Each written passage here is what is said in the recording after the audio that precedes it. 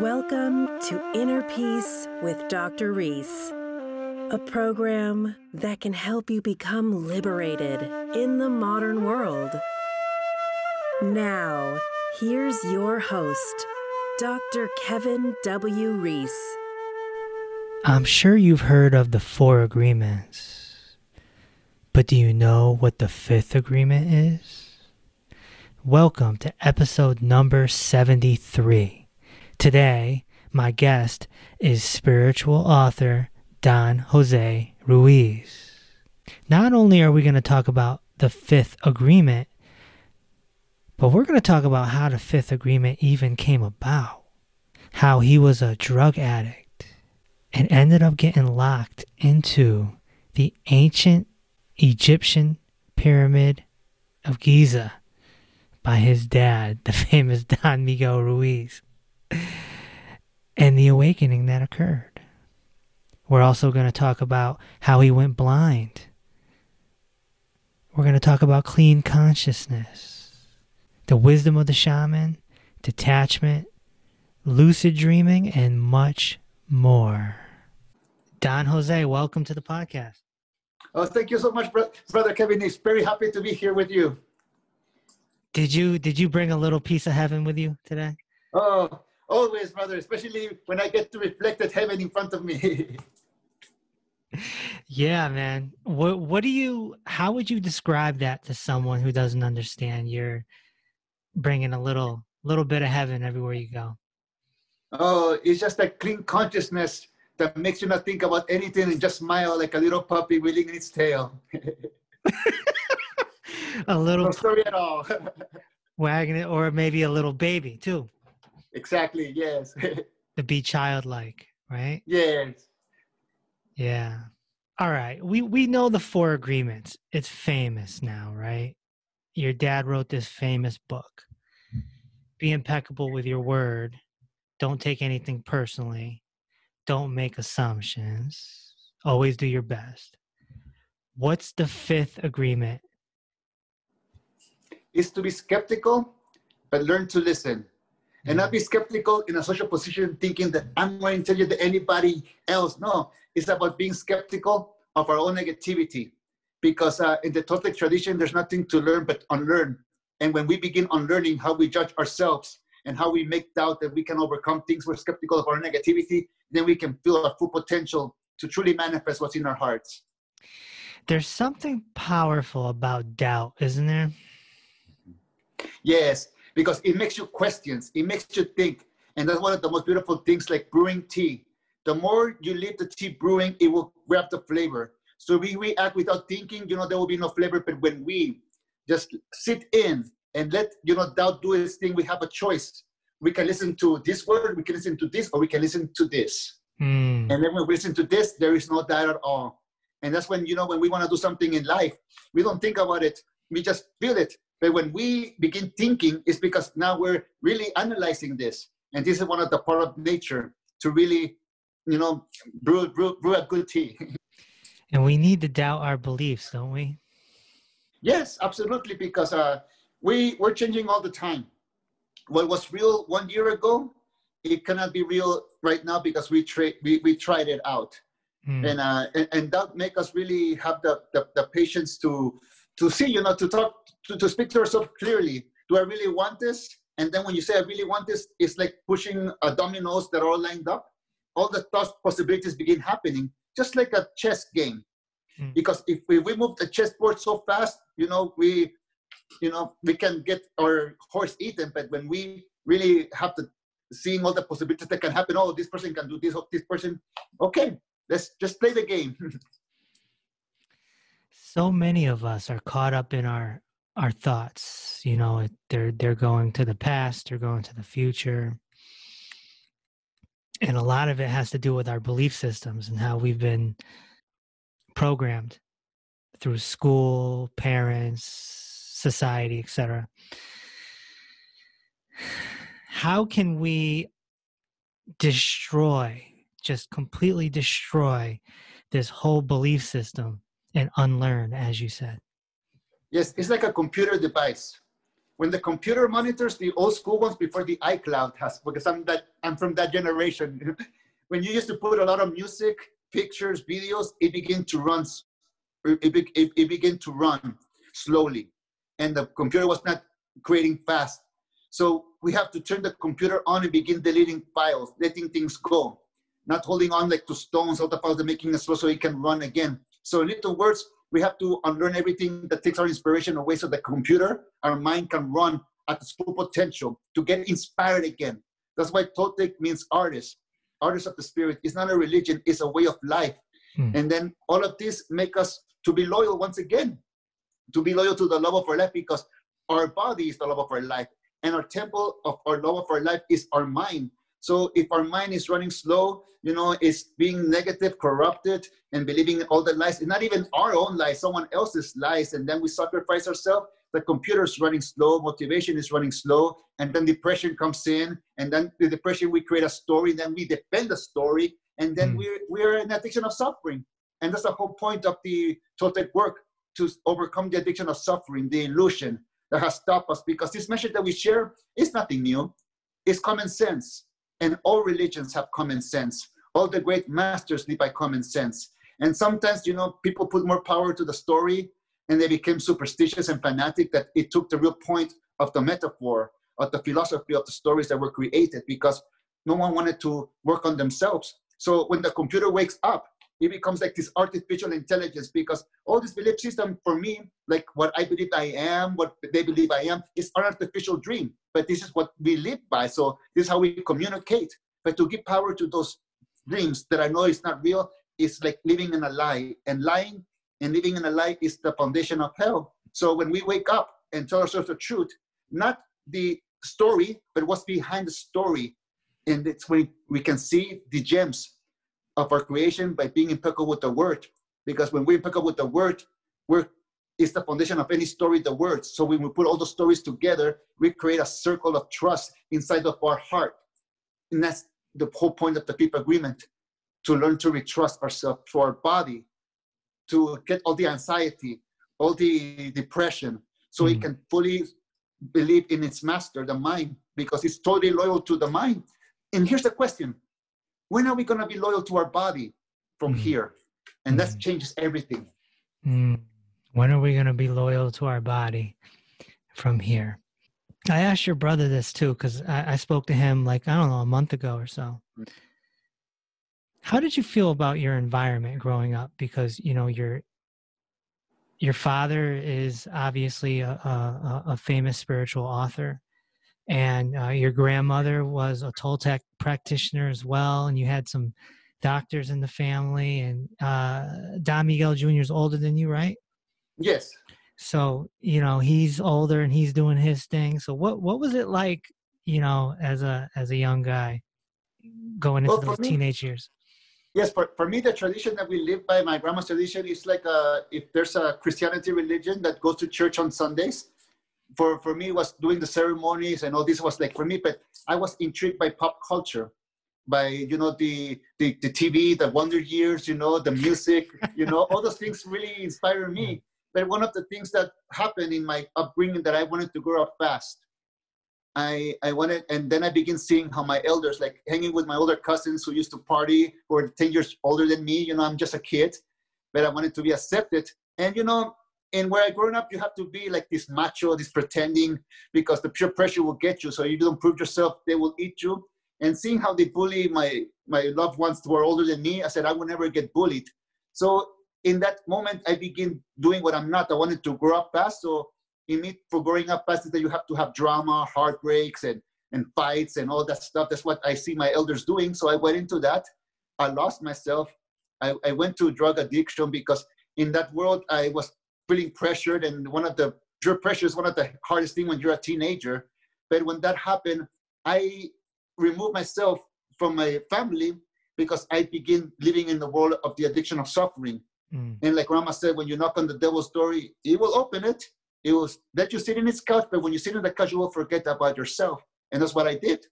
So for me, later in life, after all the heartbreaks and the addictions and the things that happen in that world, that really hurt and break the spirit, then one day I got invited to one of the ceremonies, And I went to Egypt, and that's when the whole world began to change, because I was ready to change my life and to unlearn how I hurt myself. And and it went through a lot of things, because it began when I was a young kid. But I tell you, brother, if that didn't happen, I would not know what I know now. I would be just another preacher reciting the agreements and talking from the head, not from the heart, from the experiences. And in the Toltec tradition, life get us and put us into a world of suffering. But when we come out of it, it's like sending your kid to the jungle. But when he comes out of the jungle alive and survives, he has medicine and to share. And like I got this medicine to share from my upbringing. Like my great grandfather was an undertaker. His son was a musician. His daughter was a curandera, and her son, that's my father, was a medical doctor. And then one day someone asked me, and what made you? Well, I was a junkie, I became a junkie, and that's one of the most darkest parts in life. But I survived. And when I survived, I knew that was not in vain. And that's not me anymore, but I got the medicine to share with the people that are living that way. And that's what I come from. Many people that go into the darkness, and when they come out of it, they have light to share because they overcome themselves. And that's the whole point of the Toltec. So when I was a kid, I didn't really feel it, I didn't see the addiction of suffering, because I thought that was normal, until I woke up in it and I say, this is a lie. And then I wake up understanding what my father said in the Four Agreements. Imagine that you're the only sober person in a bar where everybody's completely drunk. And the drunk is not substance, but it's the addiction of suffering itself, using the word against oneself that creates negative stories. And then they share that you cannot be happy if I'm not happy, and that they call normal is not normal. You had to go through a little hell to get to heaven. Yes, but it's the beautiful part, like we said earlier. Once you know that you're heaven, that you serve heaven, you share heaven wherever you go, because that's your authentic self. And our pretending is to live in hell, because it really takes work to live in hell, to continue to look the words and to be like under a spell of hunting your own mind. Well, I'll never be good. I can never change. I'm just a junkie. And that's when being skeptical of my own negativity helped me to transform, because I am not that. I can overcome that. I am meant for love. And I stopped being the victim into the dream of the warrior, that is the second attention, to unlearn everything, to let go without anger, but just with returning back to life. And then when we come back to life, we have two choices: either be victim or continue the path of service. And that's what enlightenment is for me: service to the love of our life. Because when we're service to the love of our life, which is ourselves, we live in personal freedom. And that's what the third attention that we share in the fifth agreement, that is the dream of the angels, the dream of heaven. How old were you when you went through the junkie phase? I started at the age of 14 and a half. I started using crystal meth. Wow. And it ended until like I was in my year, when I was 20 years old, half my 20s.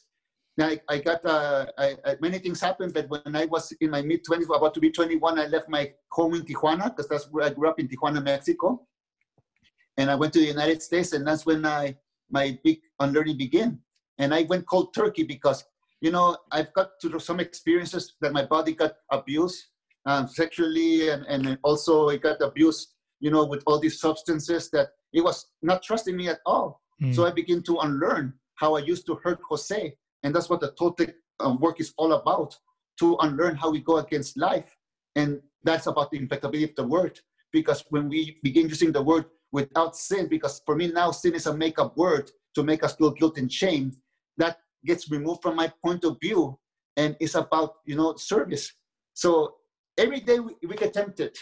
Every day is a temptation to go against, I get my heart broken, I'm going to go back to be victim. And this is when I use my medicine, be skeptical of my own negativity. If this happens for a reason, I have to take care of this. And many people get the teachings obsessively that they begin hurting themselves and opening, closing wounds. No, this medicine is when we need it. And that's something that I begin noticing it, because then I started inventing stuff to heal, because I didn't want to look at the real pain that I was going through. And it's just to be the way that I am. And if I don't judge myself, nobody else can judge me. And that's when my world changed, brother. When I stopped judging the love of my life, when I stopped suppressing the love of my life, And it's when I see Well, the negativity of machismo. Machismo is pretending, wearing a mask and suppressing the Divine Mother, suppressing women, hurting them, And not only that, we're hurting ourselves because even though we're male, we have the body of Divine Mother because it's planet Earth. This belongs to planet Earth. This is like a tree of planet Earth. But us, that we have the stardust, that we have the part of the infinite in this world, is like something that got into the body. And this is what the angel, it means for me. The archangel that I thought that I was separate from me, it never was separate from me. I was always my archangel, but I didn't believe that I was an angel, archangel. And I tell you, when I pray, who listened? I did. When I said, please take this pain away, please give me opening the path.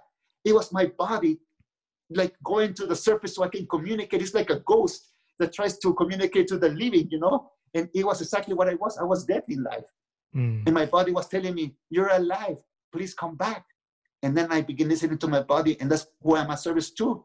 And like the Egyptians say, it's all about clean consciousness, because in order to live in heaven, your heart must be light as a feather. If your heart is not light as a feather, you may never enter heaven. And that's a consciousness. If we feel guilt and shame, that's so heavy that our heart will never fly. But when we allow us, and we're skeptical of our own negativity, we unlearn how we hurt ourselves. Acceptance. And then we learn how to respect ourselves, and boom. Acceptance, accepting everything. Yeah. Is it true? First of all, before I get on to this question, where'd you go in Egypt? Oh, I went to different places, to Cairo, to the place where the Sphinx is, and Luxor, and went through the Nile. It was a very magical thing. And when I went to Egypt, to the Great Pyramids, my father had a great friend who was an archaeologist. And when we went to the Great Pyramid of Giza, they opened the pyramid door and they put us inside of it and locked it for 3.5 hours. Wow. So in one of the chambers, I got the gift of, dreaming, because in the Toltec tradition, we call this art of dreaming. So we do meditations, and I got to lay in one of the tombs. And when that happened, I just left Tijuana. It was just barely a week. It was kind of crazy, because here I am living in alleys or hanging in alleys, and then getting detaining borders. And then 1 or 2 weeks later, I'm in this great pyramid. And I noticed that it was a death, the death of the old Jose. Now something was coming back to life, but it took time, brother. Nothing happens like that.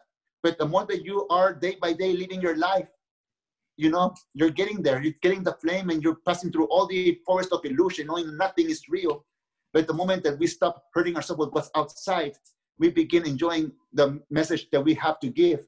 And that's our authenticity. So you're in a pyramid for 3 hours. Whose idea was that to lock it? My father. Yeah, I had a feeling. How did your father deal with your many years doing drugs? How did he handle that? I mean, obviously he ended up locking you in a pyramid in Egypt, which is something you don't hear every day. I know, brother. Yes, he was detached, He was detached and not detached. He was always giving me teachings and advice. He was always there, like a mama jaguar. I thought he was not there, but he was always there watching me, giving me advice. And it's that advice that he gave to me that I survived in the streets of Tijuana. Why? Because of the, demons like to hear what they love to hear. If you tell them things they don't want to hear, they turn on you. But in that world, I begin having the consciousness that, there's negativity happening. And by being a good person, people begin respecting you. They begin having confidence, and they trust you. And bringing that light into a dark world, people begin protecting you. And that's one thing that my father gave to me, to open and share myself in that world. So that helped me survive many things. But it was until I started hurting myself with me that, that happened. And my father was waiting for that to happen. He took risks because he traveled, and he never knew when I was going to be dead or in jail or in a mental asylum. He took that, it was painful because he couldn't control, because I was too stubborn, I disappeared, and then one day I noticed what I was doing. And especially one day he got interviewed by Ellen DeGeneres in a magazine. I read, what gets you triggered, Miguel? And he goes, well, nothing much, but there has to be something. He said, my middle son, he's living this heart of life that it hurts me, but I respect him so much that even he has to learn from his own mistakes. And I trust in life that he will come out because he's prepared to do something that I want him to fulfill and experience, because it's a lineage that we have. So when I read that, brother, I saw my selfishness, the selfishness that I was doing to the people that I love, especially one of the person that I love the most in my heart. That's when I thought to myself, okay, Jose, that's it. You have to unlearn. You have to show that respect to yourself, because I said to my father once, how can I repay you after everything that happened? I overcame many things. I said, how can I repay you for everything, your patience, your love? He goes, help me to change the world inside your mind. Be skeptical of your own negativity. And that's the best way you can repay me, and I don't even have to know, but you will know. And his image inside of me, his secondary character in my head, is so alive that I respect him so much that I begin respecting myself until his face turned into my own face, because we are one. And the same thing now I do with my apprentices when we go, because, it's not about competing with the most suffering, or, suffering is suffering. We don't choose. We don't separate from anybody, because we all are parts of prey to the illusion of life. But when life gets us and we want to change our world, here we are for service. And the only thing we have to do is to share our story, because right now, it may seem that I'm speaking to you, but I'm remembering everything, all the reminders that I make the agreements with myself, because it all comes down to an agreement of love. And that will change our world. And that's what my father really helped me do. He helped me to make in myself, in my own asylum, an agreement of love, because the cage in the asylum that I was in was always open. I just didn't want to go out of it until I began loving myself inside of it and said, oh my God, I've always been free. But what kept me in the cage? Believing all those lies. So being skeptical of the negativity made me allowed that I can walk out of that cage, or any cage in life. If your dad never locked you in that pyramid, or suggested you'd be locked in that pyramid, we'd never even have the fifth agreement. It's true. It's true. I would have stayed in my own poor me, poor me, poor me. Please resolve this for me. And I will be living in the world of the victims, never respecting my true self. And that's what happens in the world. That's why what we do, we may think we're teaching, but we're just reminding people of who they really are, so they can have their own choice, no matter what their belief it is. Because belief, it makes you have faith, and faith makes you have intent to take the action to change your world. And after you get yourself out of a hole, you can see that we were in a hole, but until we get out, we can look at down and say, oh my God, I always have the keys for personal freedom. And it's all upon my power of my belief. And then you get that confidence, that thirst to keep going and keep developing. Mm-hmm. Service. The little angel that holds the Virgin of Guadalupe is the mind. And the body of the Virgin of Guadalupe is our human body, where all our emotions live, because that's how the body communicates to us. And many people numb themselves because they don't want to feel the body. They don't want to feel the nervousness. They don't want to feel the fear. But fear is an energy that deserves respect, because it makes us identify things that paralyze us and that hurt us. So it's how our body communicates. Could you imagine if someone says, danger, you says quiet, and you crash? That's why we have to honor fear, because there's two types of fear. That fear that I describe right now, and then there's the fear that it is produced by the head, that is not real, that creates an illusion. And that's what paralyzes us in life. Is it true that you lost your eyesight in your early 20s as well? Yes, because of the abuse that I give to my body in my teenage years. For 6 years, I used the crystal meth drug, but I never liked to smoke that. I always inhale it in my nose. And that created a nerve damage. But then when I quit, and after like a year and a half, I went to a dentist, and the root canal, the numbing triggered a nerve that behind my eyes. And in front of my brain, it was this ball nerve getting bigger, that it took my eyesight for almost 2 weeks. Wow. But thank you for modern medicine. They found out what was going on, and here I am. But the interesting part is that I was blind before I was blind, because I really wanted to think what I wanted to think. I really wanted to see what I wanted to see. I really want to believe. But when I went blind, it was like a crash course, because I began listening to my body.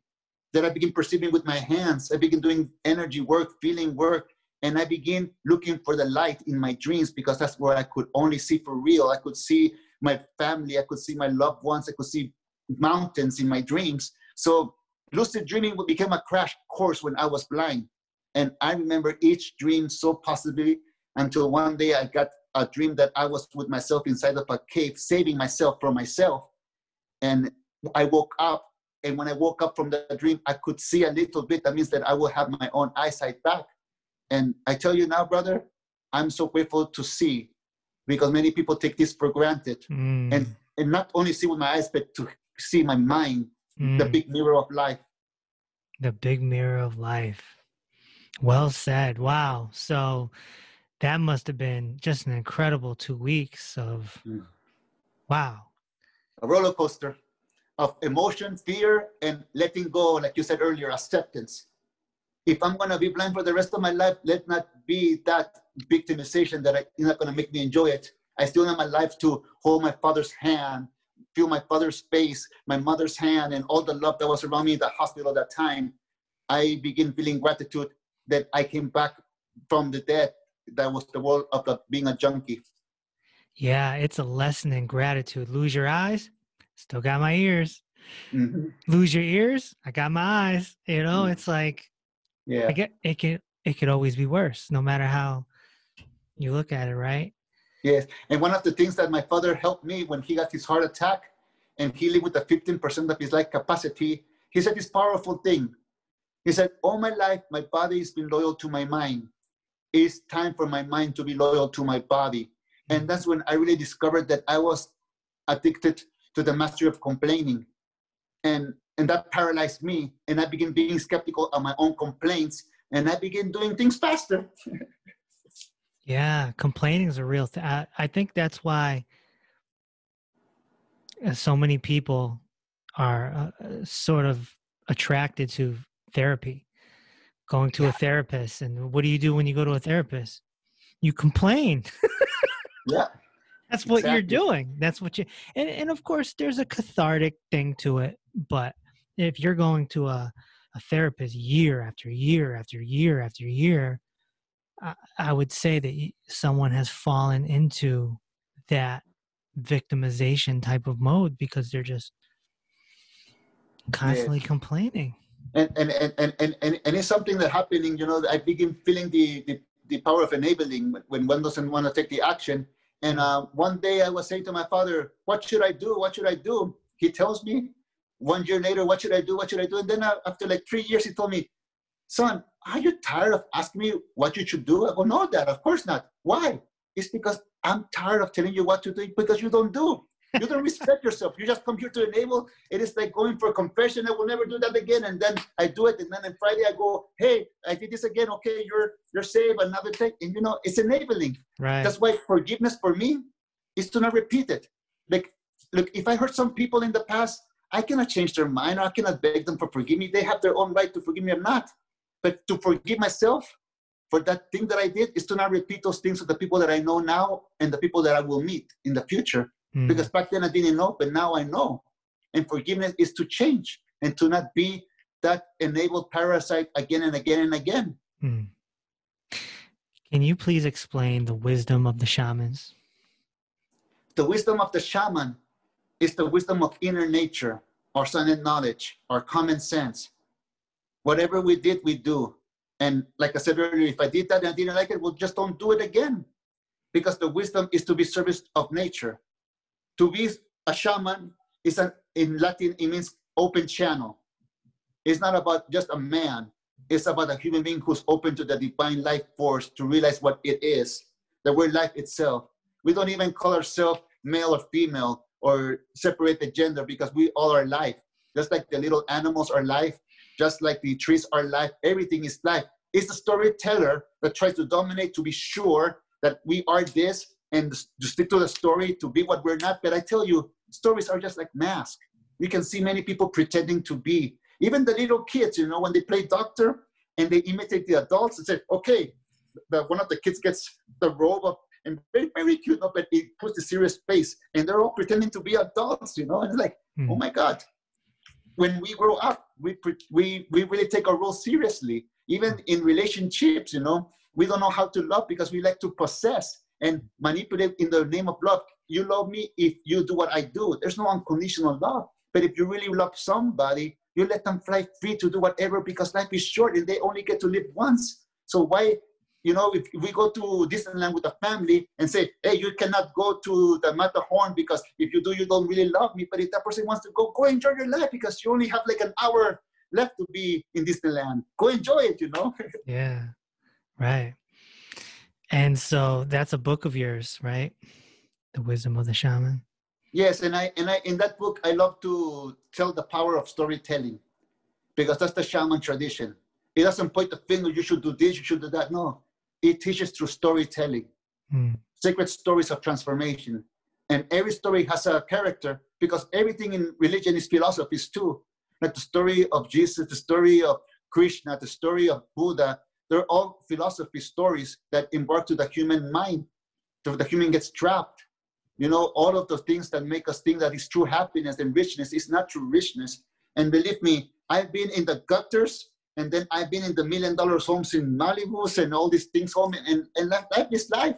It's not about rich or poor. It's about enjoying what you have right now, because time is the real golden time. When you have time to yourself and you give yourself the permission to be free, the permission to live in freedom, that is the most richness. And you don't have to buy that. You don't need money to do that. It's just a state of mind. I go on week-long retreats as much as I can, and I don't even go anywhere. And so I put, people on alert so that they don't hear from me, right? I'd be like, well, I'm going on vacation next week. They go, where are you going? I'm not going anywhere, actually. I'm just turning my computer off, turning my phone off. And it's just me in my bedroom on my chair, and that's it. And in those moments of just, it's such a freedom, what you're talking about, the freedom of just being and resting in your beingness. It's a one, and of course after the week's over, you go back to life, normal life, but it's like, you've built on, you've developed yourself a little more, and then you keep going, Yes, I love that, because it's true. Life is a vacation with no destination at all. And sometimes people lose their suitcases and not enjoy their vacation. Right, yeah. And that's the things in life. We lose things, people move on, but we're still on vacation. And the thing is to never forget that our life is a vacation, because one day we're not going to be here. We're going to return back to the stardust where we came from. We're going to evaporate to the energy that we really are. That's why when we put our hands like this in the tradition of the shamans, and we begin seeing the space in between this, our hands and our words, that's what we really are. So when we speak from the heart, it's that we're channeling, and we're not channeling famous people who have died, like Moses or Merlin. No, we channel the true essence of life. We channel from the infinite, and we never know what's going to come out, because like a rose, it opens up and doesn't program itself what it's going to feel like. That fragrance, you name the fragrance, it's just going to throw that fragrance. And that's the authentic self when we completely wake up. And like we were talking earlier, like a happy puppy or a baby, we're just walking, exploring, and we're still doing that. And we have knowledge now. Yesterday or 2 days ago, I was looking out the window and there was a cat. And, the cat can't see me through the window, but I'm just watching it closely. And this cat, looking both ways, it walks across the street and it hops up on the lawn. It looks up at the trees and it's just looking around and completely free. This little animal is completely free, just walking around. And, not too many humans can do that. Yes. And that's the beautiful thing about freedom. You're just happy being in the now. No matter if you're like in a waiting room for 3 hours, you're free. No one can take the freedom away from you, because you learn how to meditate. And that's what meditation means for me, to get comfortable in the uncomfortableness. And once I'm comfortable, I'm with me. And that's the beautiful thing. My father said, if you don't like a group of people, you can just walk away from them. But if you don't like yourself, well, guess what? You can never walk away from you. And then I began doing a practice of yoga, getting comfortable in the uncomfortableness. And my teacher from India, my stepbrother, Ramakrishna, he studied in India for many years. And he told me, Jose, it's great that you're going to do yoga, but the first time that you do yoga, I want you to really do yoga in your mind. Get comfortable with yourself. If you have problems, get comfortable and discomfortable. Know how to move on forward, because when you get on that mat floor, you're one with God. You're not one with your thoughts. You're one with your body, because your body is part of God, and you begin feeling one. So there's some uncomfortable movements that we make that we think that we cannot, but when we breathe in, that helps us when we are going through a thing in life. Let's say we're gonna let someone go off our work because we cannot afford to pay them, or someone does bad, it feels comfortable, or someone's abusing us in a relationship and we have to end the relationship. Of course, it's gonna feel uncomfortable, but we're taking a stand saying, no, this is not permitting us anymore. That after we're breathing in, we're gonna get comfortable and we're gonna be flexible. So in life, it's about yoga too. It's about getting comfortable in the comfortableness so we don't get trapped. Because like Buddha said, what matters most is how well we live, how well we love, and how well we learn to let go. I'm glad you brought that up, because, yoga isn't just an exercise, to lose weight and get muscles. It means union, right? It's about everything that you just said. Besides your father, who else inspired you? Any gurus, any scientists, any from modern times or ancient times? Yes, I had the inspiration of my grandmother, Mother Sarita Curandera, my father, Don Miguel, my Don Jorge, my Inca teacher. Then I got Swami Kaleshwar and my brother Ramakrishnananda, who come from India. My stepmother, Magaya, who also studied with my father in India. I got Doña Barbara, who also studied the mind. And one of the things that really inspires me is music. Music artists, like the Beatles. Even, I love to listen to the story of Nicky Sixx, how he was going for, from Motley Crue? From Motley Crue, yes. Okay. How he explains how he overcame his demons, how he overcame his heroin addiction, and how he thought, money was everything, fame was everything, but he found the really glory about being with yourself. And the high and the crash, I like that. I also like Carlos Santana, his philosophies of music, how he used to do heroin, but now he said, love gets me higher than that. And one of the teachers that he shared to me about music is that everyone's a musician. And people say, I'm not a musician. And his father said, okay, get that violin and play to that bird. And the moment that the bird sings back to you, you're a musician because you're communicating with nature. And that's about shamanism. So in one point in my life, brother, I began saying that the real teachers that I have is not just one face of God, one face of belief, one religion. No, it's everything, because we all are under the sun. And I realized that we all are power objects inside the altar table that is life. And we all are honor one each other. It doesn't matter what beliefs we have, is that it activates the infinite, the intent to change this world, because we all are working together, just like the cactus and the roses and the daisies and the tulips. They all bring different harmony and medicine into this world, and including ourselves. The dreams that we believed in and that we let go becomes a medicine that we put in our medicine bag, which is our heart, everything that we hold sacred. And this is where we go finding inspiration from everybody. And I tell you, we all suffer, but the inspiring part is how we overcome suffering. And that's not only in religion, that's in everything in life. Well said. And you have a band, Circle of Shadows, right? Yes, we're like our only fans. We keep our only albums, but we all have our own life. But when we get together, it's like we have never left the room, and we don't sit down and write songs. We just improvise them in the moment, and we have all these albums in our phones that when I travel, we record them. But yeah, one of the beautiful things is to share. I love music. That's like brings me so happiness. Yeah, right on. And like I said, I had your older brother, on this podcast about a month or so ago, and I was like, I'm going to be talking to your brother soon, and what should I bring up? He goes, well, he took care of me when I was sick on the road, he says. You guys travel when you guys go on tour, and he said one time he got sick and you took care of him. So yes, he had the cold, and when I was before I got to unlearn how I treat my body, I was weighing more to 150 pounds. I was obese. Okay. And I began changing my lifestyle into a vegan diet. And I began getting more herbs. And when my brother was sick, I like channeled my grandmother's medicine, because I see her medicine now is being sold like in juice bars and stuff like that. And she used to reset it with teas and stuff. But I get lemon, ginger, and cayenne pepper into shots. And every day I had him drink 2 of those, because I said to him, you know what, one of the beautiful things of our tradition, that it's hidden.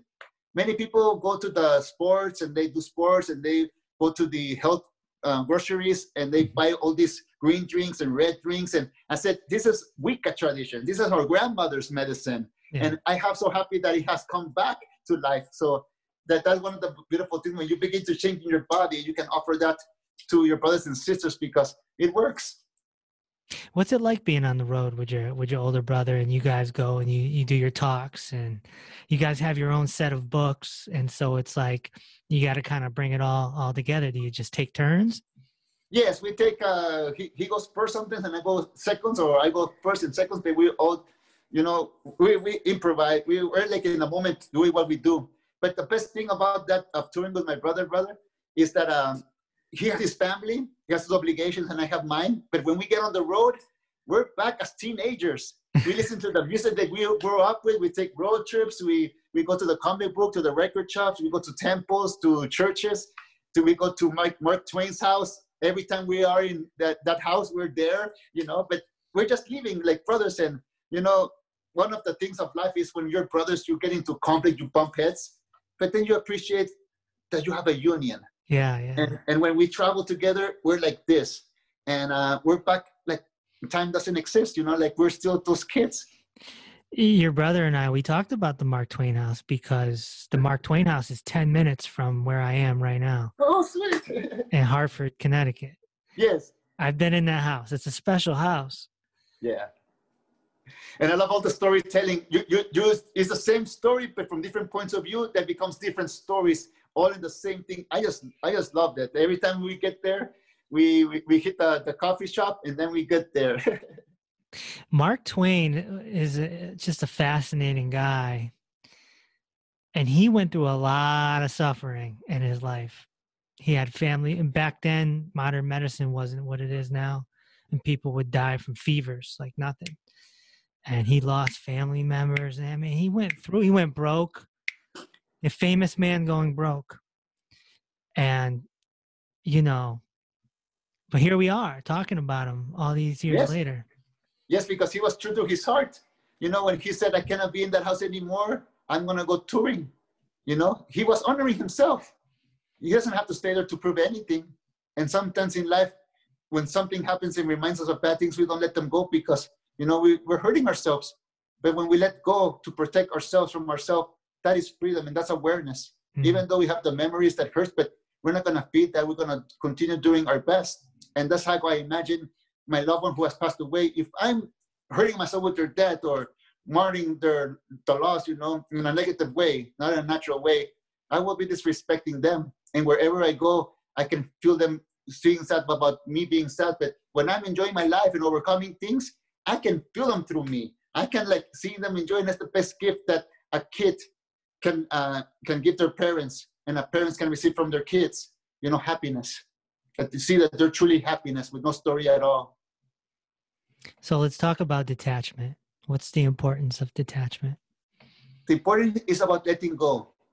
Letting go does not serve you anymore. And we're sacrificers as human beings. We sacrifice our dream. We go against ourselves. But, it's like this person that goes into the river, and he holds a sacred wedding ring of his beloved that is dead for a year. And doesn't want to love. He just closed down, that is waiting for that moment for it can go home too. But all of a sudden, it falls and it loses the wedding ring. And he tries so hard to go look for it. And then all of a sudden, the river took it away, that it turns around and sees the sun for the first time in years. And in the sun, it reflects the light of his beloved, saying, thank you for letting go of the past. I want you to have a future. You didn't die with me. You're still alive. And wherever you go, you will live life. So now accept from this day on what the river has to bring to you, and let go what the river takes away from you. because it has nothing to do with you. And that's how we grow in life. So when we detach ourselves from relationship, from workplace, or for, I have no shame or no guilt for saying that I was a junkie, because that was my past. And I have no thing about it, to hide it, to put a mask on. No, it was real. This happened. But if I try to protect it, I'm hiding it from myself because I don't want to see it. The moment that I see it, I can detach from it, because I say, thank you for the good moments. Thank you for the bad moments, but I don't need you anymore, because I want my conscience clean. And I will not live in heaven with my elders and my ancestors walking behind me if you stop me. If I use you to be a scorpion that paralyzes itself with its own stinger, it's the day that I broke the curse of the scorpion inside my mind. Don Jose, I think that's a good place to end right there. The scorpion inside my mind. Thank you. I hope everyone goes and reads, The Fifth Agreement and some of your other books. You have a lot to share. So I was not expecting to hear about you being locked into a pyramid. So. Oh, and there's stories like that too. Oh yeah. I mean, your brother told me that your dad told him you have to learn how to master death. I got. You got that too? Yeah. Yes, absolutely. That's great. Don Jose, it's been a pleasure. What a great conversation. If you want to see the video version of this so you can see Don Jose gleaming light, that puppiness, that childlikeness that we spoke of in the beginning, you'll be able to see that on the private Patreon page if you're a member. That's patreon.com/Dr. Ruiz.